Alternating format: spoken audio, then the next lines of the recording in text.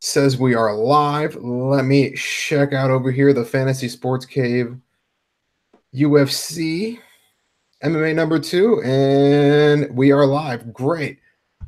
Welcome back to episode number 2 of the Fantasy Sports Cave MMA podcast. I am your hostess with the mostest, Alex Fernandez. And of course, I got alongside me my main man, the guy who was with me last week, the guy who was right next to me. He's the tag team partner in all this. My guy, Steven Z. I don't even know how to say your name. Is it Zazima? Like the drink? Zezma. It's Okay. okay. Zezma, my guy Steven Zezma. What up, Steven? Yeah. Man, have you came down yet from an exciting weekend of fights? I have, man. It didn't really sink in just how many good fights were on the card until we got there. But man, that was a great weekend of fights. I was really excited about that. What'd you think? I know your boy Johnny Walker put out and had the third fastest flying knee finish in UFC history. Well, let's start it off with Johnny Walker, man. He was on the prelims on ESPN, and I knew my man Johnny Walker was going to be the highlight of the prelims. My man came out, ESPN cut his entrance out, which was a big no-no. Like, I don't know who Dana White has to talk to. You got to see my man do his entrance. He was out there. He was gyrating on the cornerman. It was unbelievable, ladies and gentlemen, boys and girls, children of all ages. It was an unbelievable thing. And what were you going to say, Steven? So that's just his thing. He just gropes the ref every time he heads out there. Like, his little thing when he's getting patted down and letting him in the cage. Is that what you're referring to? Oh yeah, that's what he does every time he comes out. I don't know. He comes out. He did the stripper thing where he did a little bow tie. That was his thing in the minor leagues, and now he just gyrates on people. He's just a very happy fella. 6'5.5", 205 pounds, and he only has a 2.5-inch reach disadvantage to John Jones. Right, that's when he closes the gap a little bit. Back to Johnny Walker's fight after he was gyrating on the Vaseline man. He gets in the cage, and Misha Cherkinoff. I knew Johnny Walker was a big-time favorite. It was like a 2-7 favorite. So I would have had to bet $700 to win $200 on Johnny Walker. That's how much money came in on my guy, Johnny Walker. He lives in England. He trains in Thailand, and his English is hilarious. So let's get right to the fight, Steven. This guy, he's not a Brazilian dude. This guy has moved around. He does the damn thing. His fakes are unbelievable, Steven, right? This guy's fakes, he's in and out. You can't really catch him. And then, pow! My buddy was sitting behind media right there. He said you can hear the crack. You heard the crack when he hit my dude in the face.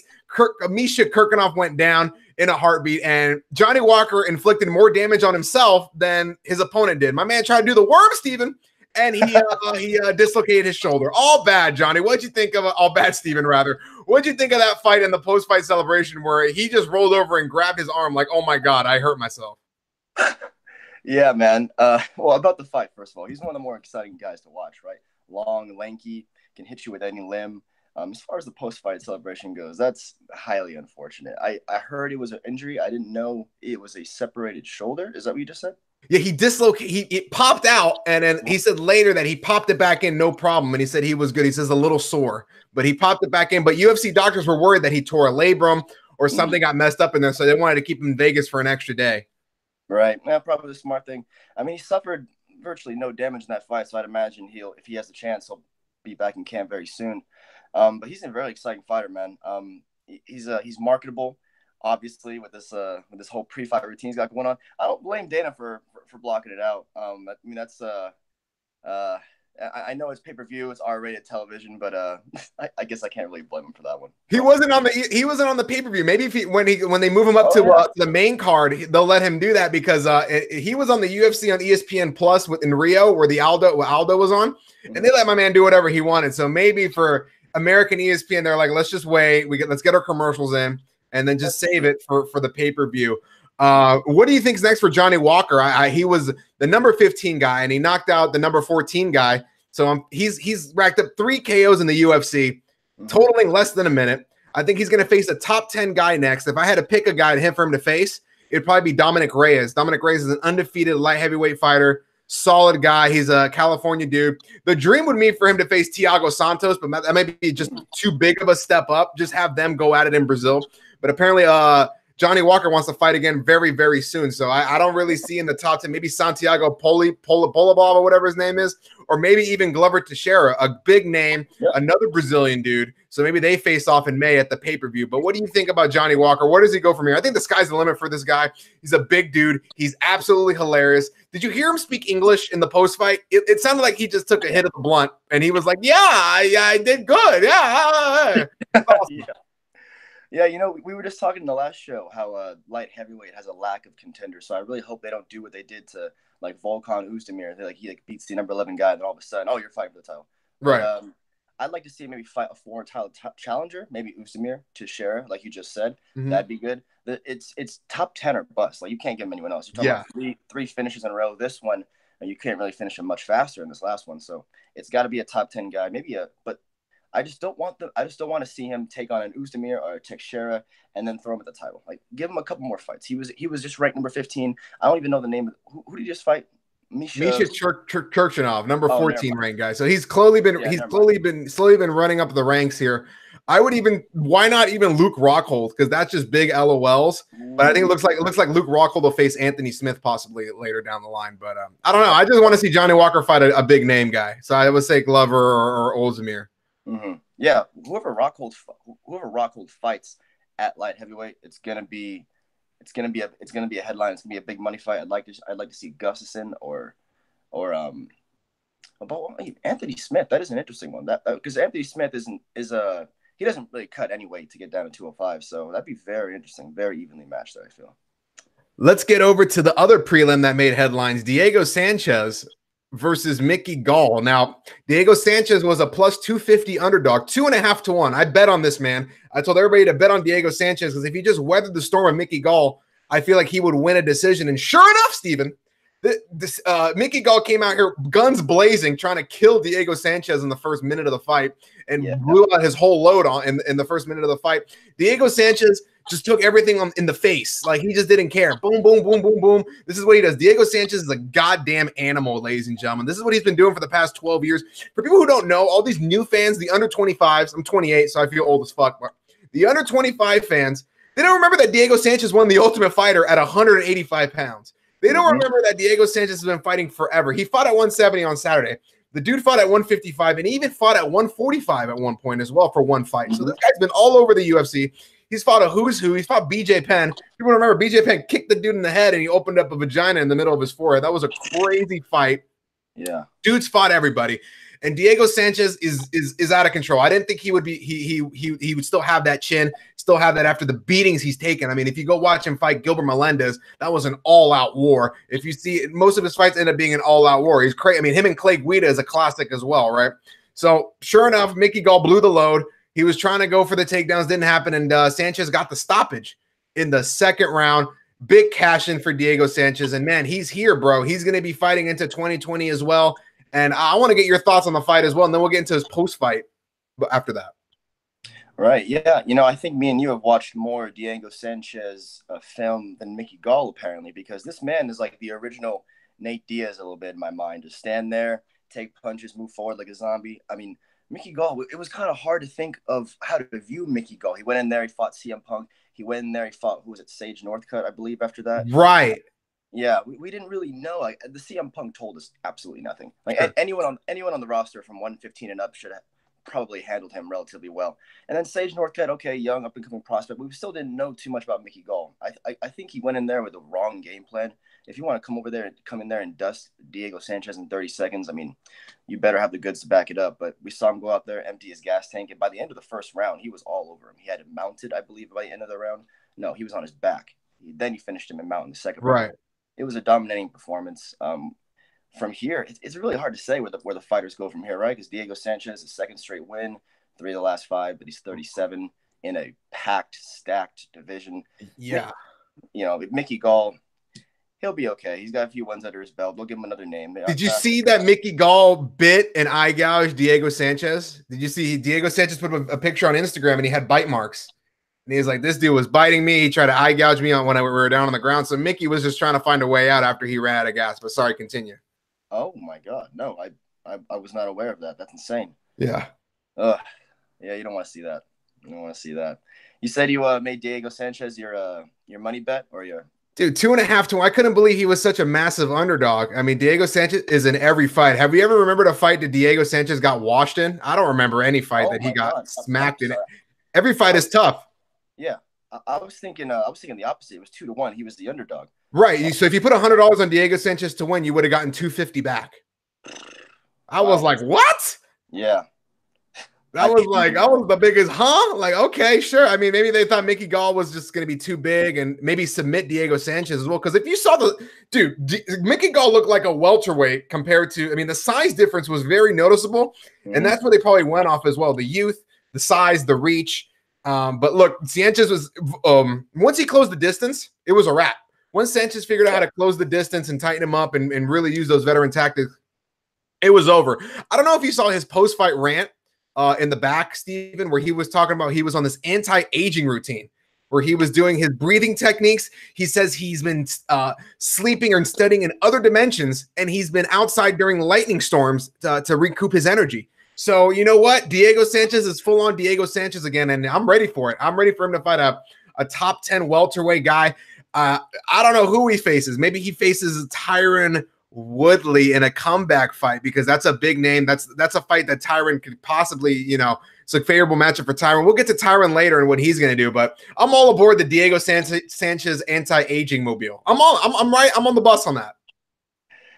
Yeah, I saw some memes over the last couple of days, but I haven't actually watched the interview. That is freaking hilarious. I know George St. Pierre got memed years ago for, talking about aliens and whatnot, but this is going to be around for a while. I'm so happy that happened. Yeah, I'm all in for that. Other prelims, we had Zabit beat Stevens. Not really much to talk about. It went how I think we both thought it was going to go. Zabit uses the distance, great footwork, and got the 29-28. And I love how Zabit just talks shit. Loves to punch after the bell. Just does it Dagestani style. Good for him. For Stevens, I don't know what's next for him, bro. He's a fun fight he's a fun guy to watch fight. So hopefully they match him up with an up and coming 145 and they make a stylistic fight. Any points on that you want to make before we get to the main card? Yeah, just one of the things, Zabit's range is just going to be so hard for people to deal with. He's still 3 inches longer than Max Holloway, who's long for the division. And Jeremy Stevens, a really exciting fighter, right? He was just in the title eliminator with Jose Aldo last year, so he's not done. They're still going to give him another ranked guy probably. Sure.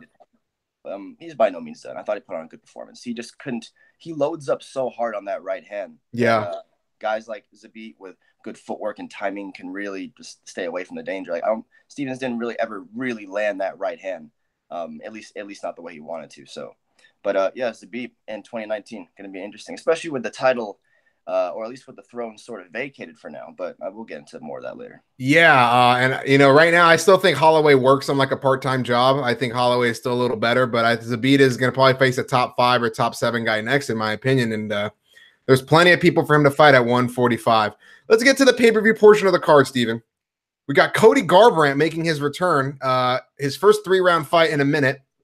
And he faced Pedro Munoz to kick off the pay-per-view portion. Now, I really wanted to pick Pedro Munoz to win this fight. Okay, he was plus 140, put 100 down, win 140 back, right? I did not think he had the power to put down Cody Garbrandt, which is why I couldn't pull the trigger. I picked Garbrandt to win via KO. And I thought he was going to fight very smart, like how he fought with Thomas Almeida, how he fought Dominic Cruz. But you know what? This man went back to what he wanted to do, and he tried to make it a street fight, and they were both swinging for the fences. And Munoz brought in a Brazilian boxing, the Olympian, I forgot his name. He won a bronze medal for Brazil in 2008, so he brought him in to work on his boxing, and it paid off, man. Munoz was trading, and he landed on Garbrandt and folded Garbrandt like an accordion, bro. I mean, he went down, and he finished the fight with about 10 seconds to go. Garbrandt is one of those guys that if he gets hit, he wants to give it right back, right? He just wants to finish. He wants to, oh, you're going to hit me, I'm going to hit you back kind of thing. And he fell into that trap once again for the 3rd straight fight. 3rd straight time Garbrandt has been KO'd, and the 2nd time in a row that it's been in the 1st round. Look, Garbrandt was 10 seconds away from resetting and recouping, man. He had that fight. It just ended poorly. Poor strategy. I hope that chin is not shot. I think he needs to take some time off again and rest and reset that chin, because once that thing goes, it goes. And look, I don't know where Cody Garbrandt goes right now. For Pedro Munoz, I think a perfect fight for him is Aljamain Sterling. Aljamain Sterling just got a decision victory in Phoenix, because I think Marlon Moraes, the #1 contender, is going to wait to see what happens with Cejudo and TJ. If those guys fight again, I think Moraes is going to sit it out and wait his turn. But back to Cody. Geez, man, that's he's got the skills. He's such a talented fighter. He's got all the skills to pay the bills. He's got the power to be the man of the hour. But he just has a very low fight IQ and just wants to swing for the fences. When he does that kind of thing, it's not going to pay off. But granted, Steven, he's only 27 years old. He hasn't even hit his prime yet, okay? This guy has a lot of fight left in him. He's going to have to change up his style. He's going to have to reinvent himself a little bit. Does he have the wrestling? Absolutely. He's a great wrestler. He should use more of that wrestling. And yeah, I wrote an article for Fantasy Sportscape on him possibly switching camps. He may have to change something up. The head movement is still non-existent. He gets very wide with his punches. This is funny to say, but he would benefit from a guy like Dwayne Ludwig. He'd benefit from a guy who has a great striking pedigree, or maybe Henry Hoof out there in Florida. But something has to change with the striking. I want to hear your thoughts on this on the pay-per-view opener. Sure. I'll start with the camp thing. I agree with you. The head movement is not there. But what's bizarre is that we did see it a bit during the Dominic Cruz fight, right? He was very shifty during that fight. He had to be. But I mean, back to your point of the fight, Garbrandt's been very unlucky, right? He was 5 seconds away. If he had 5 seconds more in the first round of that TJ fight, he retains the belt. No excuses in that second fight. He got starched. Last night, he put on the fight of the night. Like, he lost, yes, it's his third loss in a row, third knockout loss in a row, but it was fight of the night. He's an entertaining, marketable guy. He looks good. He talks good. Where does he go from here? It's tough, man. Like, how do you change your style when that's all you've ever known and you won the title that way? I mean, I know it's difficult. Hopefully he does do it. He is a NCAA wrestler. Right. Hopefully he learns to lean more on that moving forward. I think the point you made about the camp is good, but it's very unfortunate. No way in hell is he ever going to join Dwayne Ludwig and TJ Dillashaw. Right. But I would be very curious to see where he would go in that matter. And to Pedro Munoz, yeah, I was all over Cody Garbrandt in this fight because I thought the only way Pedro Munoz could win, the only way he could win was by decision. Because I didn't think he had the knockout power either. But if he was going to go to a decision, I just like Cody Garbrandt. I just think he has the way more upside. And wow, I was a little heartbroken when I watched that fight, man. I'm a Garbrandt fan, but same. Where he goes from here, it's a good question, dude. I don't give him an up and comer, no name. Don't Cerrone him right now. Give him another bottom ranked guy, 10 to 15. Still respect him. He's the former champ. Go ahead. I got a guy for him. Jimmy Rivera. Holy shit, that's not isn't he like number 4 or 5? Yeah, but he just lost to Sterling, I think. I think he just took an L recently. So that's like, I mean, really, he just lost to the number 9 guy. Munoz was number 9, so then you would have to get out of the top 10 for him to face another guy. Yeah, that's true. They literally already did let's give him a very winnable fight, in our opinion. Like, they tried to save one of their most marketable fighters.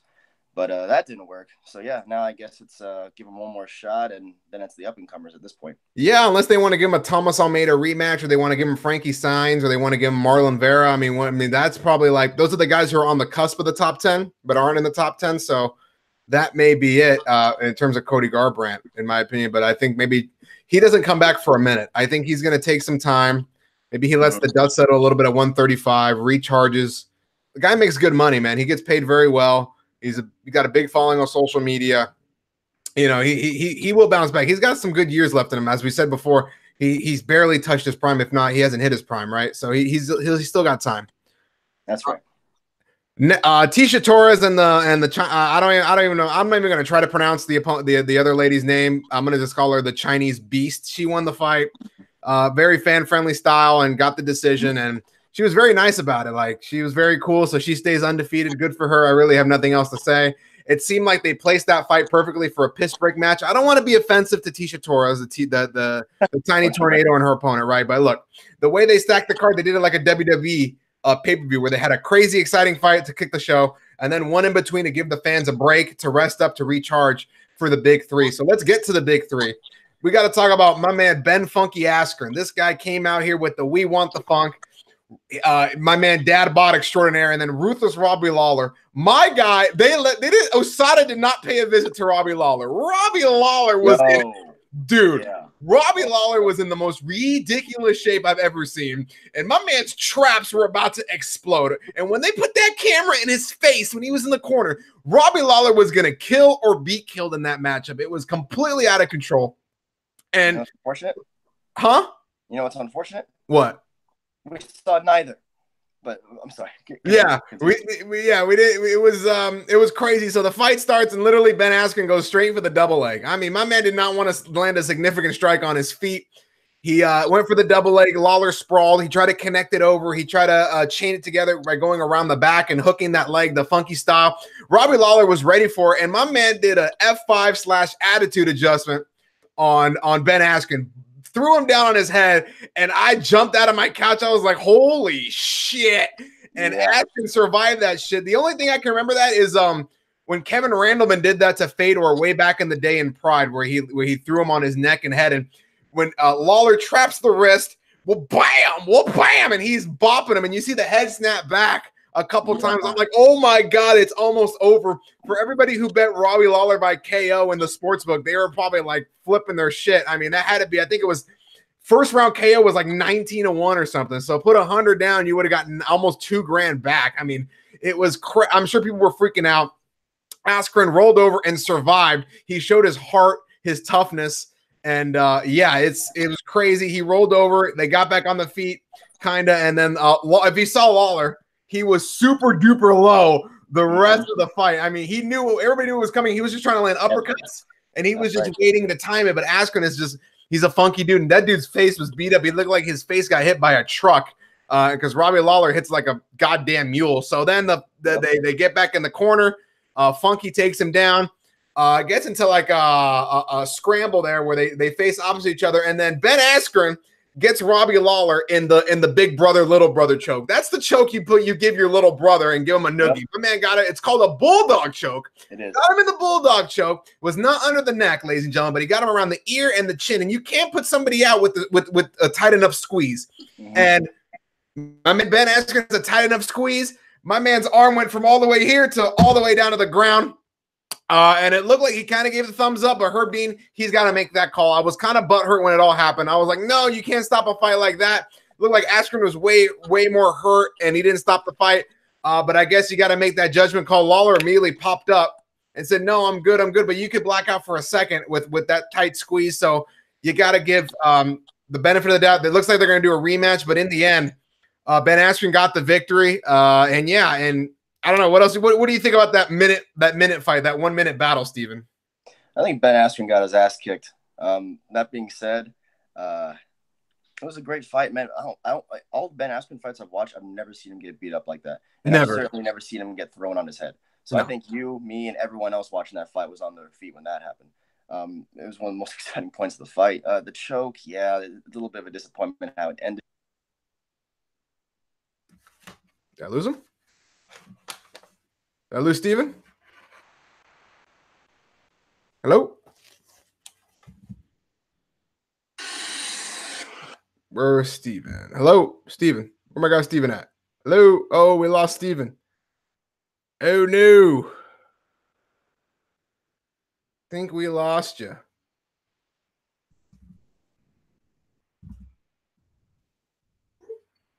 See if we can get him back.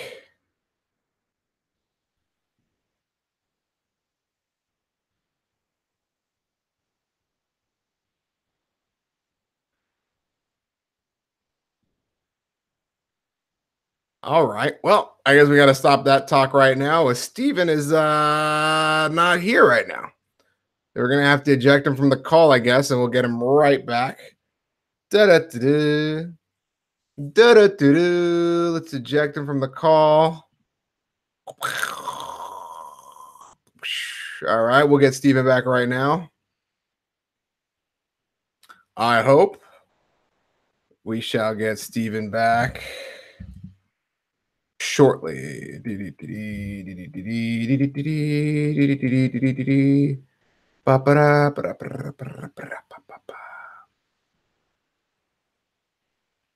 Steven back yet? Let's see.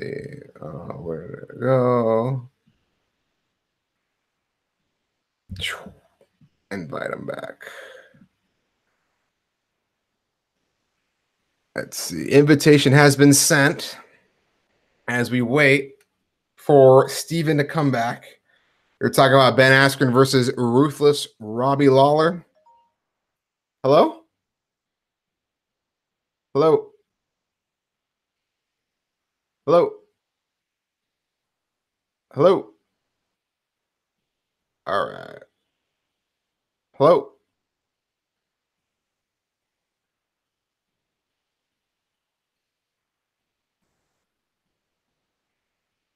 Let's see if Steven comes back to the show.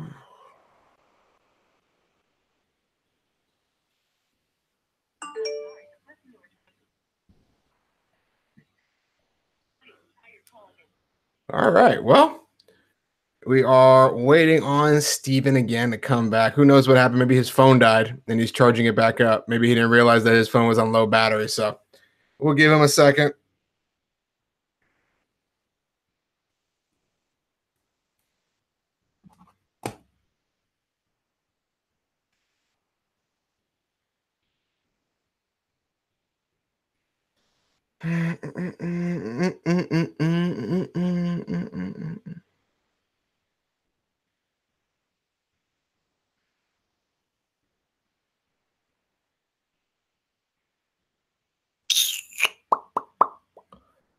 Do do do do do do do do do do do do do.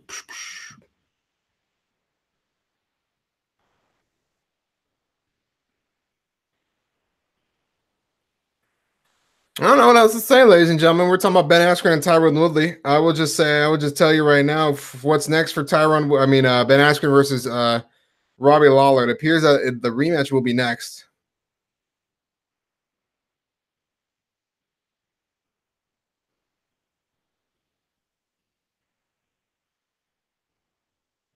I'm sorry, the person you. Yep, I think his phone died. So we don't know what is going on right now.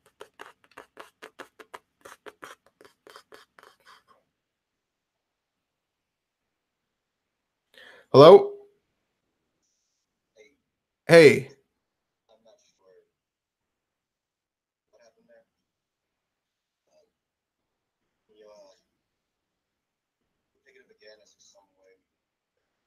No, it's all good, man. I sent you an invite, and then I'll just put a timestamp. Yeah, I think I just did.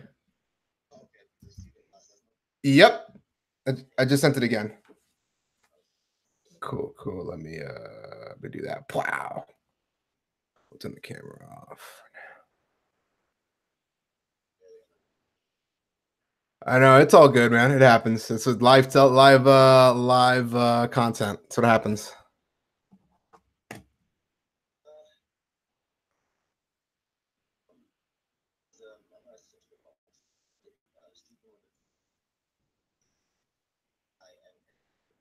Yeah, Steven STEVEN.ZEZIMA@gmail.com.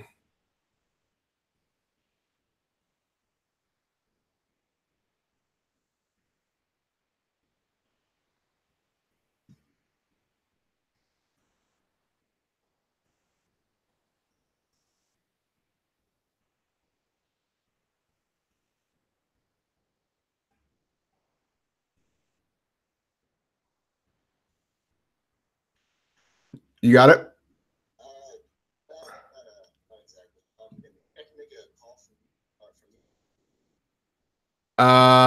It's why is it not working? You don't see it? What happens when I texted it to you?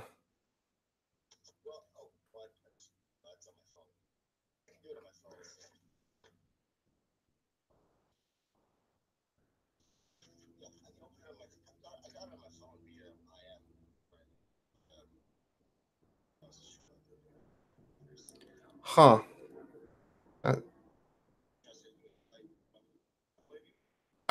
Yeah, but I think because it's in the same, it's in my Hangout, so it would just make a different Hangout. I think. Yeah.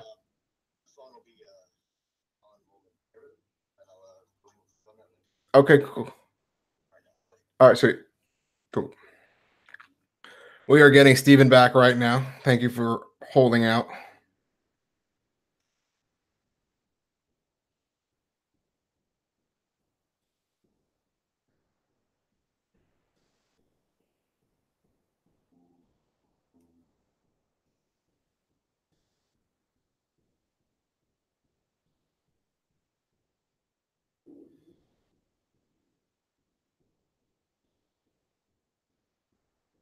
Let's see what happens.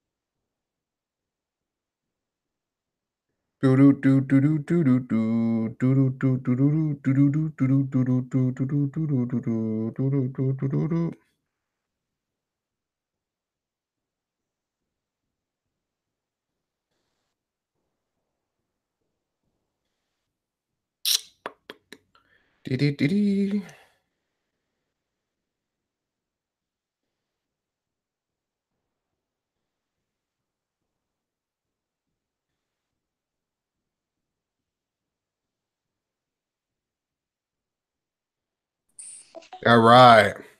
We're back. We are back. So continue your funky Ben Askren take because they Sorry got a about little that, guys. funky in the connection. Yeah. The bulldog choke, right? It's he had in this case he had it over the chin, which you can't really put anyone unconscious, at least not anywhere near as quick as traditionally, but it is extremely painful. And a lot of people try. I've heard a lot of different opinions. I've heard a lot of people say, "Oh, I saw Robbie Lawler went limp. Oh, like it's not possible. He got up and started screaming. Started screaming. That's not what people do when they get choked unconscious." I'm of the opinion that it was an early stoppage. I'm of the opinion he could have gone longer, and I really wish it could have. I really wish we could have seen that. We got a little robbed there. To touch on your point from earlier, Robbie Lawler looked fucking jacked. He looked scary. He looked bigger than he had when he won the title. That man has been working, and they're flying out Funky Ben to go watch Till Masvidal in London, but Right. Dana White has come out and said we want to redo that fight, and you never hear him say that, right? In the post-fight press conferences, it's always oh well, we have to see the fights. We have to see the fights. Oh, we have to see what goes on. We have to see what goes on. He's never like, no, this is what we want to do. So he seems very hell bent on this rematch, and all the Ben supporters are going to be like, he's hating. He wants Ben to lose because that's what everyone keeps saying. He wants Ben to lose. Robbie was a really bad matchup for Ben Askren. Right. Good at defending takedowns, has heavy hands. So I don't think Ben. I believe he said this too. I don't think he has any interest in a rematch. He already did that for the UFC. Now he wants Till Masvidal, which isn't going to be another top 5 guy if Till wins. If Masvidal wins, I believe he's 11 right now, so he'll probably be borderline top 5, if not top 5. So I would like to see that fight, but I don't know. Where would you like to see the funky one go from Yeah, here? it looks like I think Masvidal's going to lose, even though I'm a huge Masvidal guy. But he may even just jump back down to 155 after that fight, anyway. Is what I'm hearing. Look, Till according to Askren today, he said he booked the flight to London just to be as a guest, a UFC guest. He didn't say that he wants to call out Masvidal or Till, right? And I think what Dana's going to offer is going to offer the Robbie Lawler rematch. I think that's a fight that he wants to see. But it's funny because Robbie Lawler is a fan favorite. If that would have been Colby Covington or Usman or something, nobody would have cared, right? Nobody would have said anything, and they would have kept it moving. But look, Dana White is going to make it very difficult for Ben Askren. I mean, now he has a path to the title, but I will, now it's going to be a hard one, ladies and gentlemen. So I think they're going to do the rematch. In terms of maybe they do, yeah. I mean, I would love to see Till and Askren. That's the fight he wants, but we'll see what happens. Dana changes his mind all the time. I mean, ask all the interim champions. So we will see what happens. I'm cool with him facing Robbie again. I'm cool with him facing Till in a fresh matchup. So I'm good with either one. Yeah, if I had my pick, I would want to see Darren Till, but very seldom do we really get what we want in the UFC. So we'll find out. Co-main event of the evening was for the undisputed UFC welterweight championship of the world. Kamaru Usman, the Nigerian Nightmare, versus Tyron T. Woodley. Now, I believe both of us picked Tyron Woodley to finish this fight via stoppage. We thought that right hand was going to be brutal. We thought he would be able to control the pace on Usman, and we were completely wrong. Kamaru Usman neutralized the right hand. He kept circling away from the right hand as well. I mean, he had the perfect game plan. It looked like the Rory McDonald fight all over again for Tyron Woodley. Tyron Woodley could not find a perfect moment to pull the trigger, and there was never a good moment for Tyron Woodley to pull the trigger. And Usman was on him like white on rice, ladies and gentlemen. He closed the distance. He kept putting the pressure on him, trying to take him down at all times, anytime. And look, Woodley is when he's comfortable, is when he's controlling the distance, when he's able to control the pace, and Usman did not give him an opportunity to do that. Woodley was getting screamed at and yelled at by his corner after every round. Just didn't have it that night. He looked flat from the very beginning. He looked flat entering the cage. And Usman, when he came in the cage, he had that look in his eye like, man, it's kill or be killed out here. This is going to be my moment. This is going to be my fight. And sure enough, Usman dominated the fight. I got to give credit to Usman. He came out with a great game plan, and he executed all 5 rounds. I expected a better performance from Woodley. He looked a little flat to me in my opinion, but Usman dominated. I had the fight 50-43. I gave two 10-8s to Usman. I think it completely dominated. It was not the most exciting fight in the world. I believe the most exciting part of that fight was the fourth round where they exchanged for about 25 seconds. And that was about it. And the rest of it was just Kamaru doing what he had to do. I think we both talked about it last week. The only way Usman was going to win it was if he could grind out the fight, take him down and grind it out minute by minute, second by second. And that was my opinion for sure. And he did it. I thought Tyron Woodley was a little better everywhere and a smarter fighter, but Usman proved me wrong. And he got the victory, man. It was a good victory. He was very humble in victory. Woodley was very humble in defeat. It is what it is, man. Usman had the daughter story and all this other jazz. So it was nice to see. The most exciting part of that fight was Colby Covington in the audience. I mean, they cut to him like 3 times with that awkward smile and that title and that MAGA hat with the shirt. That was the biggest row. The crowd was the biggest rouse out of that. You know what I'm saying? The crowd wasn't really feeling the fight for 5 rounds, but in the end, Usman is the champion. We got to see if Tyron Woodley stretched himself a little thin, man. He had the rap album. He was doing TMZ. He was on podcasts. He was doing TV shows. He was doing all that with a side of fries. And look, Woodley's what, 36, going to be 37. Is this it for Tyron Woodley? Did he just get old overnight? Like, did he just not have it anymore? I hope Tyron Woodley comes back stronger than ever. I think he's going to take a little break to recharge and do his things on the side. But I want to get your thoughts on the fight and what's next for both competitors, because we all know Colby and Usman is going to be next in the summer, and I'll touch on that after you give your take. Yeah, I hope it is. Both guys handled the post-fight interviews with grace, right? Kamaru Usman, that was just such an impressive performance. He smothered Woodley. He was better than him on the feet. He out-wrestled Tyron Woodley. And, like, the funny part about that was T. Wood was talking so much trash into the fight. Like, yeah, look, but guys, he's a Division II wrestler. I'm a Division I wrestler. There's levels to this. He's trying to give that whole speech. Then he comes out there and gets starched. And I knew it got real for me when he went back to his corner and Duke and his coach and everyone was just yelling at him. This is the champ. This is the 4-time champ, and he's out there getting yelled at for not throwing his hands. Like I thought that was insane. We know him to be a little passive at times and wait to pick his shots, but I mean, that was no one expected that. We talked about we could have seen Kamaru winning the fight. We didn't. No one predicted that. 10-8 rounds, possibly 3. It's just wow. He controlled the whole fight from bell to bell. I mean, it was crazy. Yeah, I mean, I'm sorry. Continue. No, nothing said. Phone's a little bit on the fritz here, but yeah, Kamaru Usman. At what point in time did anyone think this was possible? And more importantly, can Colby Covington hang with this guy? He looked huge in there. T. Woodley is a specimen, right? He's a physical specimen, but Kamaru Usman made him look small. Yeah, in my opinion, and I just don't know how Colby is supposed to stack up to that. But what's your opinion?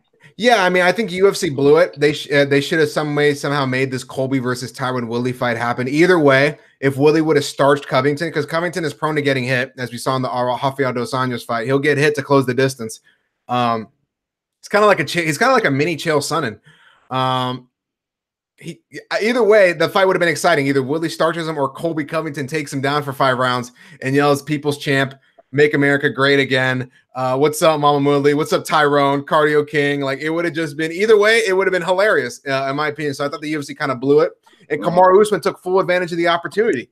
And they could have had Kamaru versus Askren and Colby versus Tyron on the card. But look, we're here. We're here now. Tyron Woodley is a small welterweight by stature, and Colby Covington is a small 170 as well. If you really look at him, if you really compare the guys, Usman's just huge. He's a big dude. He's a big, strong guy.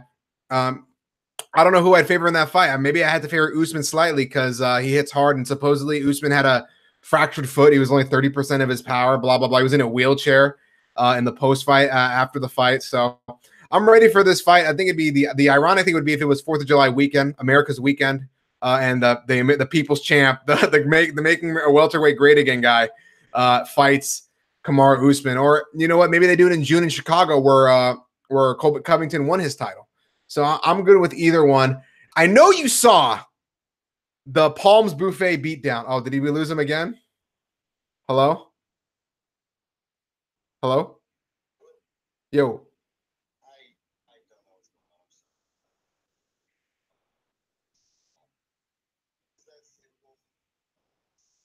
Yeah, man, we're still live. It doesn't cut off if you leave. Yep, yep.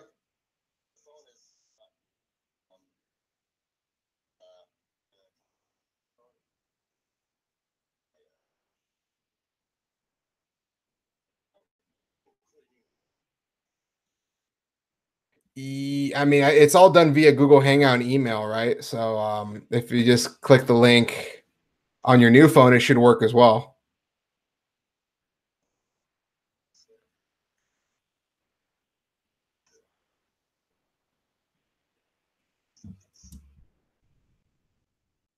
Maybe it's in spam or something.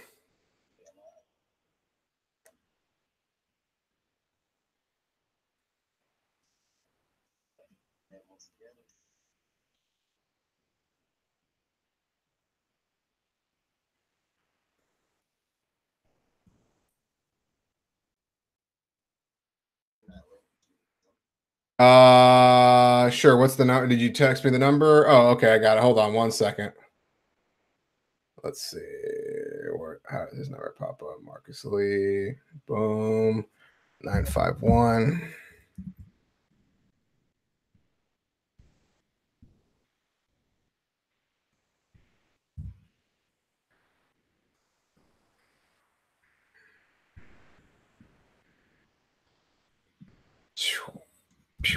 Try this.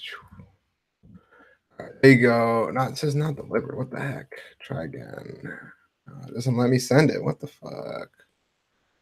Doesn't let me send it to that number. 951-231. Hold on. Let me mute my mic.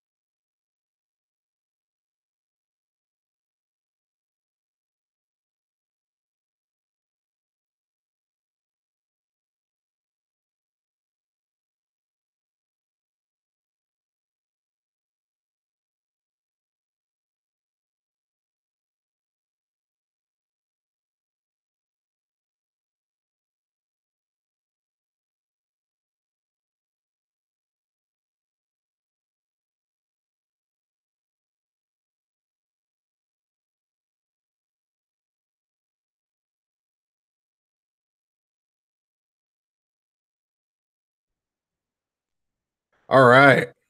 Okay, round 3. All right, round 3. Here we go. As I was saying, Steven, we got Colby and Usman. And I know you saw the brouhaha at the Palms Buffet between Colby Covington, Ali Abdelaziz, Kamaru Usman. It was something to see, man. There was people in the buffet line, but they didn't care. That was a scrap about to go down. Ali threw a punch or two. It was hilarious, and Colby Covington hid behind a grandma. It was totally a scene to see, ladies and gentlemen. Colby is just one of those dudes, man. He's gonna pick fights. He's gonna do his thing. He said he got banned from that dump called the Palms. He's out of control, man. This guy is hilarious. He's calling out everybody.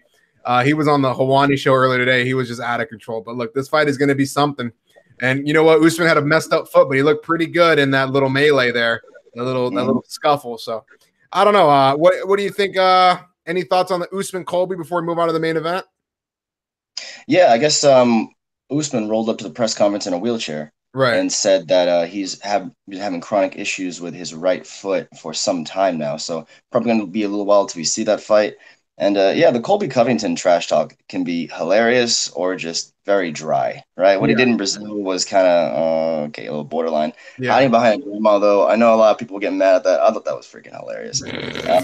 I thought the thing of him like coming up to his fan workout. I thought that was hilarious. So he rolled up there with a horn and a belt. Like I don't know. You could take it as obnoxious. You could take it as childish. But But he's doing what he's got to do to stay relevant, though. I mean, he was the most relevant dude in the welter because they'll take that shit away from him. I mean, Gastelum had to do the same thing. You know, Tony, he had an interim title, but he was out of sight, out of mind. So Colby made sure to be recognized and to be known. Like he was supposedly banned from the arena. If you see Diego Sanchez's Instagram, he put up a picture that Nate Diaz and Colby weren't allowed, but then he snuck in. He had tickets, and Dana talked to him, and they had him do some media.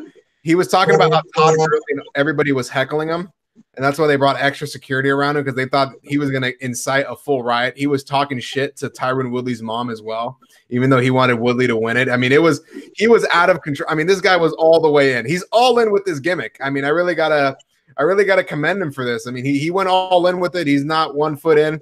So it leads to a title fight, and win or lose, you want to see Colby Covington fight.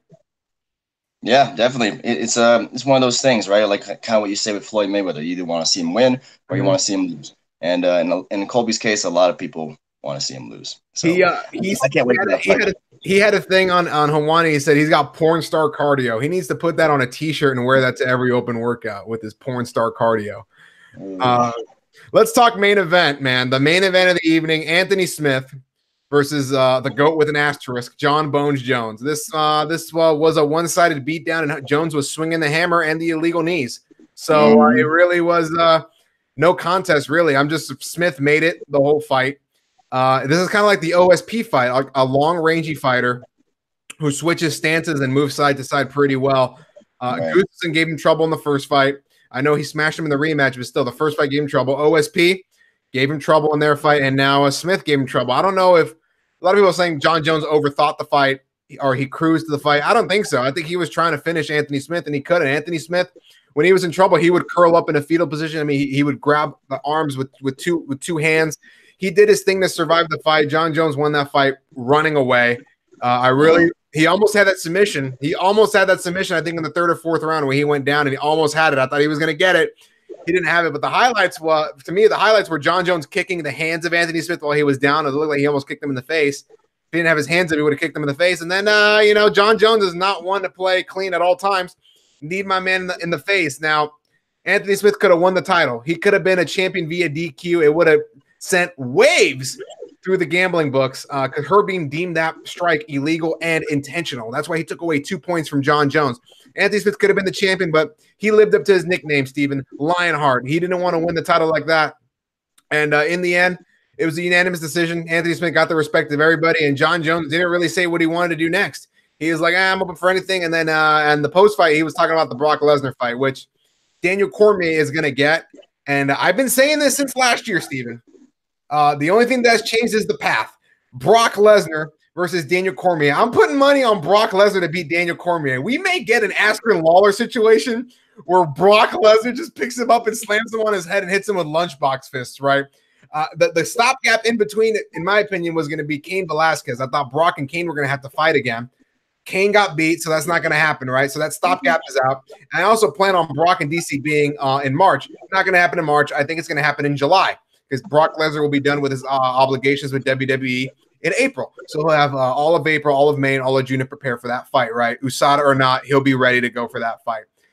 Let's say Brock Lesnar wins, then you have Brock Lesnar versus John Jones, heavyweight, Madison Square Garden in November, right? And Dana's already came out and said that he wants to see Thiago Santos versus John Jones after Thiago Santos hit those burning hammer fists on Blachowicz to win last week, 2 weeks ago, rather, at UFC Prague.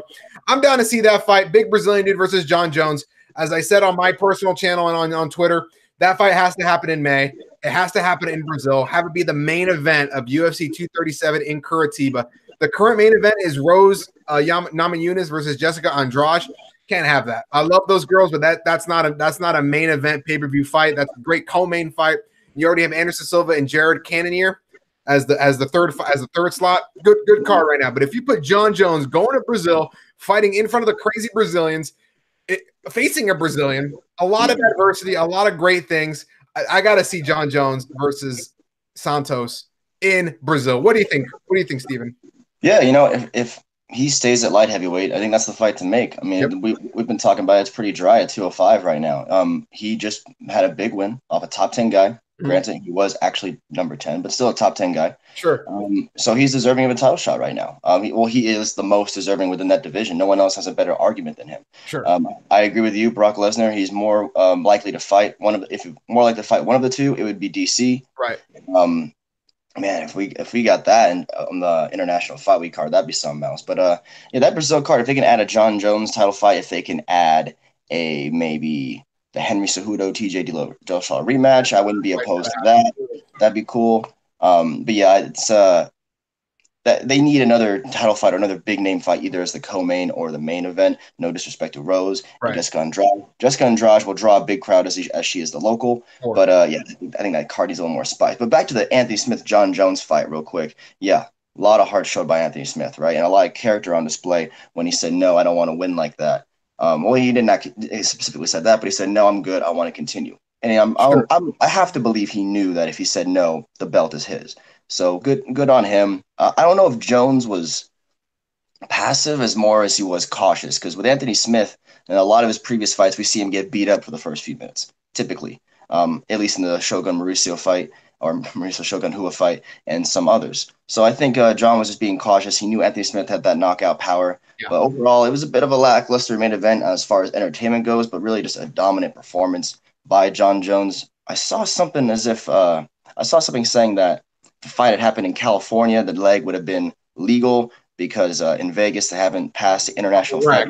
So they don't have the complete unified rules at that point. So it would have been okay in California or New York, but Nevada for some reason does not have that rule. And I want to make one point about that. I think if you saw the third round, Jones went for that blitz, or he took Gustafsson in the third round where he blitzed him with takedowns and trying to finish the fight. Jones tried to do it, but Smith stuffed the takedowns on it. And so big ups to Anthony Smith on that. I mean, John Jones came with everything. He threw every kick in the book at Anthony Smith. Wheel kick, axe kick, hook kick. I mean, he threw everything with his front leg and just trying to neutralize the southpaw stance. If you notice, every time Anthony Smith went into southpaw, he attacked that body to make sure he would switch back into orthodox. So if you're fighting John Jones, you got to mix up the stances a little bit, mess with that distance a little bit. He's so long. He's just a tough guy to hit. And yes. Yeah, it's tough to see. I don't know who beats John Jones right now. I don't think Thiago Santos beats him. I think it's almost time for him to give up that to vacate that title and move up. Yeah, I mean, John Anik said it best. He looks like he can fight. He looks like he can run this division for another 10 years. The case of John Jones, man. That's a guy who could be. That's a guy who could be a champ and fight and defend those and defend on both divisions pretty much. Yeah, legitimately go up and down and defend, regardless. Assuming he doesn't get any more trouble again, not another big pop or something. Right. But what was the difference between California, New York, and Nevada? As of right now in Nevada, if you have one hand down, you are grounded. Whereas opposed to California, New York, as opposed to California and New York, you're not grounded if you have just one hand and your knees on the ground. Yeah, I forget they don't accept the unified rules, that thing, and they don't allow replay as well. I don't know. One of those things is one of it's confusing. So I really don't know why Nevada's slacking on it. It's the fight capital of the world. They really should be on par and really be leading the charge in terms of these rules and regulations. For Anthony Smith, I think Luke Rockhold's the perfect fight for him. I think that's a fight that both guys want. And that's a fight that should happen. And to make another point, rather, for your International Fight Week, can you imagine Brock and DC, Colby and Usman, and then Cejudo, TJ? I mean, on one side, like you got the MAGA section on one side with Colby and Brock. That's like the wet dream for MAGA. And then on the other side, you got Usman and Cormier. I think it's a great matchup. I hate to say it, but it's a great black versus white. Those are the best fights. I mean, if you don't think racism exists, go to a boxing match, because you won't see one Mexican guy rooting for the black guy. You won't see one black guy rooting for the Mexican guy. That's when things go all hell, and those make the best fights is when it's country versus country, ethnicity versus ethnicity. It doesn't matter. I mean, if you saw Pacquiao Broner Nobody knew what everybody knew Pacquiao was going to whip his ass, but if you all my African American friends were going for Broner because it is what it is. You know, I hate to be frank like that, but that's what's going to happen. And I just got to see Colby and Brock just talking shit. Like that's just all time. And then little Henry Cejudo on the side right there, just knowing his place. Like the smallest guy and the biggest guy in the divisions headlining International Fight Week. That's what it should be, at least. Yeah, I got nothing else to say about that fight. Jones dominated. Jones' decision was almost 800. So if you would put 100 down, you would have gotten $800 back on a Jones via decision. So I don't know. Maybe I don't know what to say about all that. It was.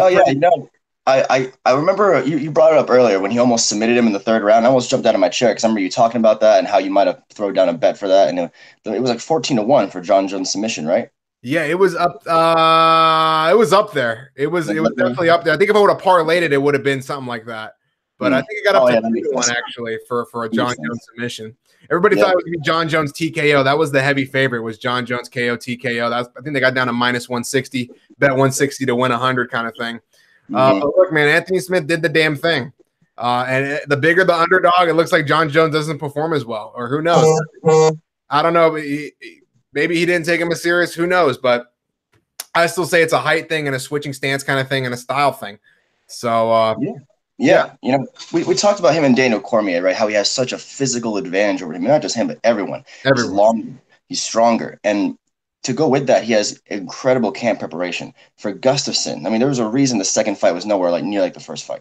Right. Every time Gustafsson stepped in, Jones had a way to neutralize his energy. And every time Anthony Smith switched to southpaw, he knew exactly what to do to get him into a more favorable situation. Right. He's got the best physical attributes. He's got some of the best coaching. It's going to take a lot to stop this guy. That's just the last note I wanted to throw out there. Yeah, and I'm with you on that. And that should wrap up our UFC 235 coverage. Now let's talk about this upcoming weekend, Steven. There's only one fight really to talk about, in my opinion. This is the first time the UFC is in Kansas. So expect a lot of random referee scores and some bad random judge scores rather, and some bad refereeing. That's always something you got to look at when the UFC goes to a new city or a new town or a new country. Is the officials, because the officials haven't refereed a big time fight like that before, so they may get the octagon jitters. You know, those things exist for fighters. I'm sure they exist for referees and judges as well. But we got the Black Beast, Derrick Lewis versus Junior Dos Santos. This fight is going to end by knockout one way or another, Stephen. What do you think about this main event? Mr. Toasty Balls against Ngannou. Yeah, that's going to be an interesting one. In his last fight, in both of their last fights, they kind of went in opposite directions, right? Or really in similar directions. Not well for them. Derrick Lewis, Dos Santos isn't going to go in there and he doesn't exactly have a history of trying to take down the guys down and grind them out like a Kane, like a Cormier. Also, by the way, we both knew what was going to happen in that Cormier fight, right? When they set up that main event, Lewis versus Cormier. Yeah. I mean, Lewis was in incredible shape, though. You got to give it to Lewis. He got in probably the best shape he's ever been in the fight, but we knew it was going to go down. We knew what the deal was.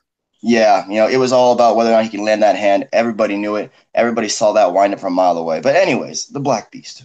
Probably, if not the top 3 hardest hitters in the heavyweight division, right? For Junior Dos Santos, we don't really know what he has left in the tank. But, I mean, he just based off of matchup and stylistically, Dos Santos doesn't usually take people down and grind them out. That's a huge plus for Derrick Lewis if it stays on the feet. I feel he's got youth on his side. Initial thing is I'm kind of leaning the Black Beast here, but what do you think? Yeah, I'm taking the Black Beast to win this fight. I think he's got the fresher chin. He's just maybe the tougher guy right now. Look, Junior Sagano Dos Santos, he's a warrior. Yeah, he beat Taya Tuivasa last year in Australia. He beat Blago Ivanov. Those were his 2 big wins last year. His only 2 fights of 2018. Only fought once in 2017. He got knocked out by Stipe. And then he only fought once in 2016 and beat Ben Rothwell. Got TKO'd by. He's only been fighting once a year. Once in 2014, once in 2015, one in 16, one in 17, twice in 18. So he's looking to be more active. He's taking a lot of damage, Stephen. Those fights with Cain Velasquez, he didn't even know what round it was in the trilogy, right? He didn't even know where he was. He's taken a lot of punishment. He's taken a lot of beatings. And once that chin goes, it goes. And I think the Black Beast, he hits one of those home runs on it, it's a wrap. And Derrick Lewis doesn't really get knocked out. And he just gets grinded out. Exactly. Cardio is his bigger enemy than getting punched to death. So I'm taking the Black Beast, Derrick Lewis, to win by knockout. I think it's going to be exciting. I think we'll see a funny celebration. He'll do his he'll do that little thing he does. It'll be great to watch, man. I'll take the Black Beast. And after that, look, you may have to run Ngannou and Lewis back so they can redeem themselves from that awful fight. I mean, there's really no other fight for those guys to have right now. That'll be the number one contender fight, especially if they're gonna do Brock in DC. So you got to have a fight in between. Make sure that's not a co-main event fight. Make sure that fight is under a little lower on the card, and just in case, maybe have that be the pay-per-view opener, because that could be some fireworks, but it won't burn you if that's a marquee fight. So that's what I see. And then for Dos Santos, really, what is left? They're not going to do Kane Dos Santos 4. I mean, what's left for Dos Santos, really? I mean, he's fought everyone and anyone. Wasn't he supposed to fight Brock, and that fight never happened? The guy's 35. Right? Yeah, there was some talk for that. Yeah, the guys they were on the Ultimate Fighter together, and then I believe Brock had to pull out, so that fight didn't happen. But really, he's fought a who's who in the heavyweight division. I really don't know what's next for him. And I think this may be it for Dos Santos. I don't see any reason for him to keep fighting if he gets knocked out brutally again. Yeah. The thing we know about Derrick Lewis from his last fight, right? Maybe not his last fight, but his fight on the 229 undercard, is that when he fought Drago, is that he's got power in those hands from bell to bell. Like, you knock that man out with 10 seconds left in the fight. All he's got to do is find Dos Santos' chin once. Like you said, he's taken a ton of punishment in his career. I wasn't aware that he'd spaced out his fights as to one fight a year on average, going back about what feels to be 4 or 5 years now. Yeah. Maybe he isn't as 36 as, many would predict, but we have seen him get knocked out recently, Stipe Miocic, and Derrick Lewis. So much power in his hands. I'm trying to figure out how I can see Dos Santos winning this fight. Is it a 3 or 5 round fight? It's a 5-round main eventer. Ooh, that's okay. I feel a little better about that. If he weathers the storm, Dos Santos can probably win a decision. I think Dos Santos by decision is the only chance he has, because I don't think he can knock out the Black Beast. And the Black Beast is just going to go for broke probably the first 3 rounds. And look, Dos Santos' chin will be there. He's got great boxing, but Lewis is going to try to make it a street fight. Yeah, the fact that it's 5 rounds actually makes a big difference in my head, but I'm sure we'll touch more on that when it gets a little closer. Yes, sir. And man, that's it for me. I got nothing else. Maybe because Max Holloway, he's made it be known that he wants to defend both titles this year. He's all about facing Khabib or whoever in November, and he wants to defend his title at 145 this year as well. So I'm all for it, man. Active champs. That's what we need. Yeah, wow, I totally forgot. We didn't even touch on that. The Max Holloway-Poirier fight, that's going to be a good one. That's going to be a great fight, man. I need to see Kukui, though. Tony Ferguson's going to have to fight eventually. I don't know who. Maybe they do Holloway and Ferguson if Khabib is not ready.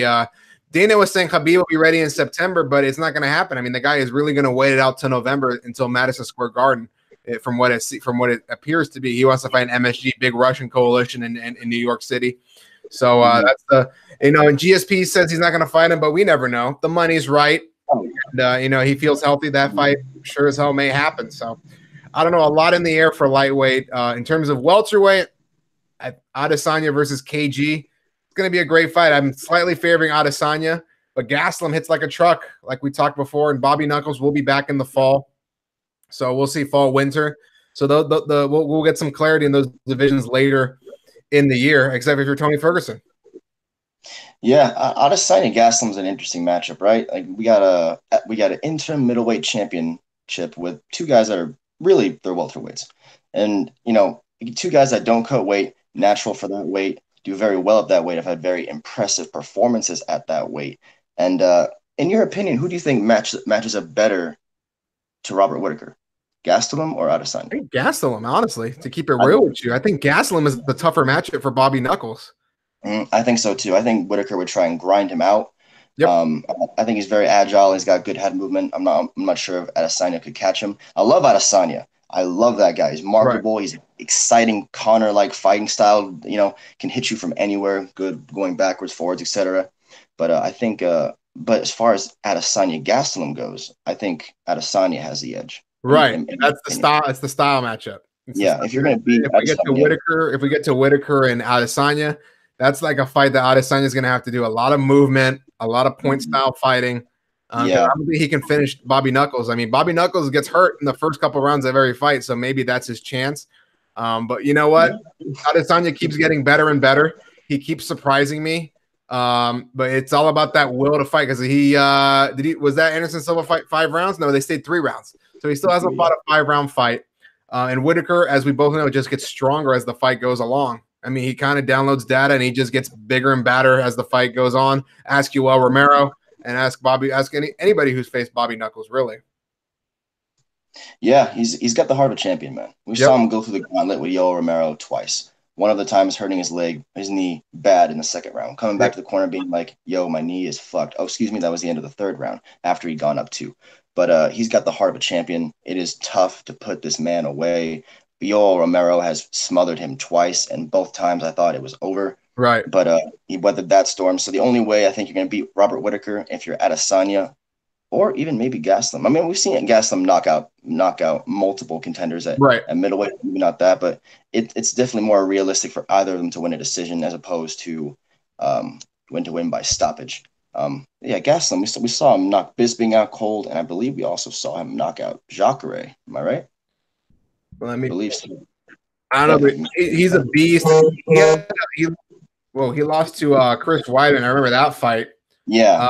It was a split decision against Jacare in Brazil. Knocked out Brazil. But he TKO'd Vitor Belfort as well. So knocked out Tim Kennedy. You know, he's beating a who's who, man. He definitely deserves the fight. And I can't wait to see it next month. That fight is going to be here before we know it. And I believe it's going to be in Atlanta. They're going to bring it to Atlanta from what I saw and from what I'm hearing. So we shall. I thought it was going to be in Vegas, but apparently they're leaning towards Hot Atlanta, bringing the fights down there. 2 interim fights.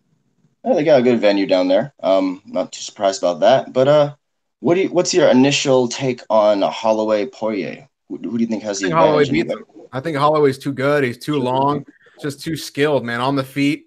And Poirier wants to keep it on the feet, which is fits right into Holloway's style. I think Holloway will be a interim champ. And I can't wait to see what he does if he fights in November. He says he wants to defend 145, but really against who? Like who is really next in line at 145? He beat Ortega. I forgot. My name is slipping on the contender who's calling everybody out. I forgot his name right now. At 145? Huh? At 145? Yeah. Huh. He's coming off a victory. Let me look it up. I think that would be the next logical contender for Holloway at 145. You know what card he got that win on? Yeah, 1 second. Let's see what the featherweight rankings are right now. Okay. Yeah, outside of Ortega, I mean, it's hard to see anyone else right now. I mean, I know Jose Aldo Volkanovski. Oh, okay. Okay, yeah. Volkanovski is probably the guy next in line to be quite honest with you. That he would face Holloway because he's beaten Aldo, he's beaten Ortega. Didn't Holloway beat Frankie Edgar? Did they fight? No, that's okay. That was of all the fights we lost. Ortega beat Edgar. That's right. But of all the fights that we lost last year, and we lost Edgar Holloway prior to Ortega Edgar, and I wanted that fight so bad. I mean, I'm not like the biggest Frankie fan in the world, but he's an exciting guy, very likable guy, and I really wanted to see that fight. I guess if there's anyone that deserves a shot, who's coming off a win within the top 7, top 5, it'd be Frankie. So maybe that's the fight to make. But other than that, I could not name you someone who. Frankie lost to Aldo twice, I think, right? Yeah, he lost in like 15 and then again in 17 or no 15. So then Aldo's just hanging out right now. Ortega's coming off an L. Edgar and Volkanovski maybe for number 1 contender. It's tough, man, because because you know what, Edgar hasn't faced Holloway, so they may have to do Edgar and Volkanovski. In terms of Brian Ortega, maybe they give him Moicano or they do Jeremy Stevens and Brian Ortega. Ooh, Moicano would be interesting. That would be a scorched earth fight. But you got Jose Aldo just hanging out. Like that's the problem is, what does he really do? He's kind of just stuck there. Yeah, I know there was talks about him being on that Brazil card, but his fight fell through. I can't remember exactly who he was supposed to fight, but yeah, He's been wanting that Conor fight for years. I don't think he's ever gonna get it. There's been talk of him going to lightweight, but good luck there. It's a jungle. But this is Can we get Jose Aldo versus Tony Ferguson? Jesus Christ. Okay, that could be interesting. Leg kicks, head kicks, front flips. Ooh, that'd be something. Now that's a fight. Somebody's got to put money on make that fight happen? Maybe in Brazil, or make that shit happen International Fight Week, because that would be out of control. That's the fight I see. Is Jose Aldo's kind of stuck. He's in no man's land right now with Holloway just taking shit over. Mm-hmm. Yeah, that's kind of what happens when you lose 2 title fights to the same person. We saw that with Frankie after he lost to Jose. He was still hanging around the top 5, but wasn't going to get a shot. Now we're seeing it again with Aldo, even though he came off a win in his last fight against Jeremy Stephens. Yeah, and he also beat Moicano. He knocked out Moicano in Brazil. That's right. He's got 2 big wins back to back, but we shall see. Steven, anything else before we sign off? No, man, just had a great weekend of fights. Just want to give a shout out to everyone that housed me and showed me a good time in the Orange County, hosting the party. And where'd you end up watching the fight? Did you get to go out? I just ended up watching it at the crib, man. I'm one of those guys that I'm not a big fight party guy sometimes. Like, if it's a real serious fight, I like to watch it with like hardcore fans. Like, you know, it's a casual, sometimes like, oh my God, what's going on? I'm like, yo, you know what? Shut up, man. Let's watch this fight. Watch this fight go down. It all depends on the fight. Especially with boxing.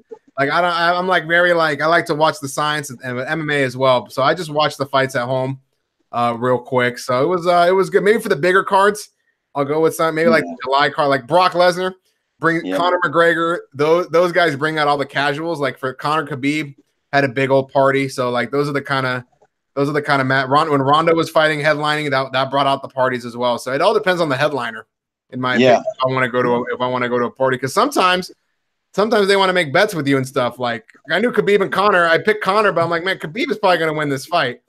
So, you know, it all depends. But, yeah, man, it all depends on the fight. If I'm a fight party guy or just watch it by myself and study kind of guy. But I'm good either way.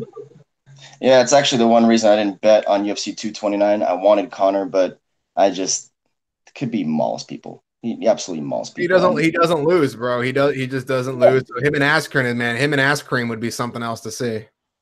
I think that'll happen at some point. 165. 165. It's got to happen, folks. My name is Alex Fernandez. You can watch all the fantasy Sportscape content here on the YouTube channel, as well as the website, thefantasysportscape.com. You can follow me on Instagram and Twitter and Bumble at Mr. Alex Fernandez. You can find me on any kind of social media, Steven. I'm plugging everything right now. Mr. Alex Fernandez, all over the waves. Check out my articles, check out my videos, and all that good stuff. Steven, where can they find you? Yeah, I'm not going to plug my Bumble, but you guys want to hit me up, you want to argue about fighting, you want to talk shit about my Giants or any of my sports teams. Basically, all my teams are in last place. It's fantastic. The Knicks, the Giants, the Ducks. What's up? So, yeah. New York football Giants? Yeah, I'm from Connecticut, man. So, man. Are you guys going to get Haskins? Are you trying to get Rosen? I'd be happy with all 3, Haskins, Rosen, or Murray. But, you know, that's a topic for a different time when I have a drink in me. Or a bottle of some sort. But, yeah, Coach Steven Zezma, football, MMA, whatever you want to argue about. There you go, guys. And make sure to check us out next week. We'll be breaking down more fights. We got a Bellator coming up as well. We'll be talking Till Masvidal next week as well. And if Ben Funky hops the cage, we shall see, ladies and gentlemen. Until then, we out.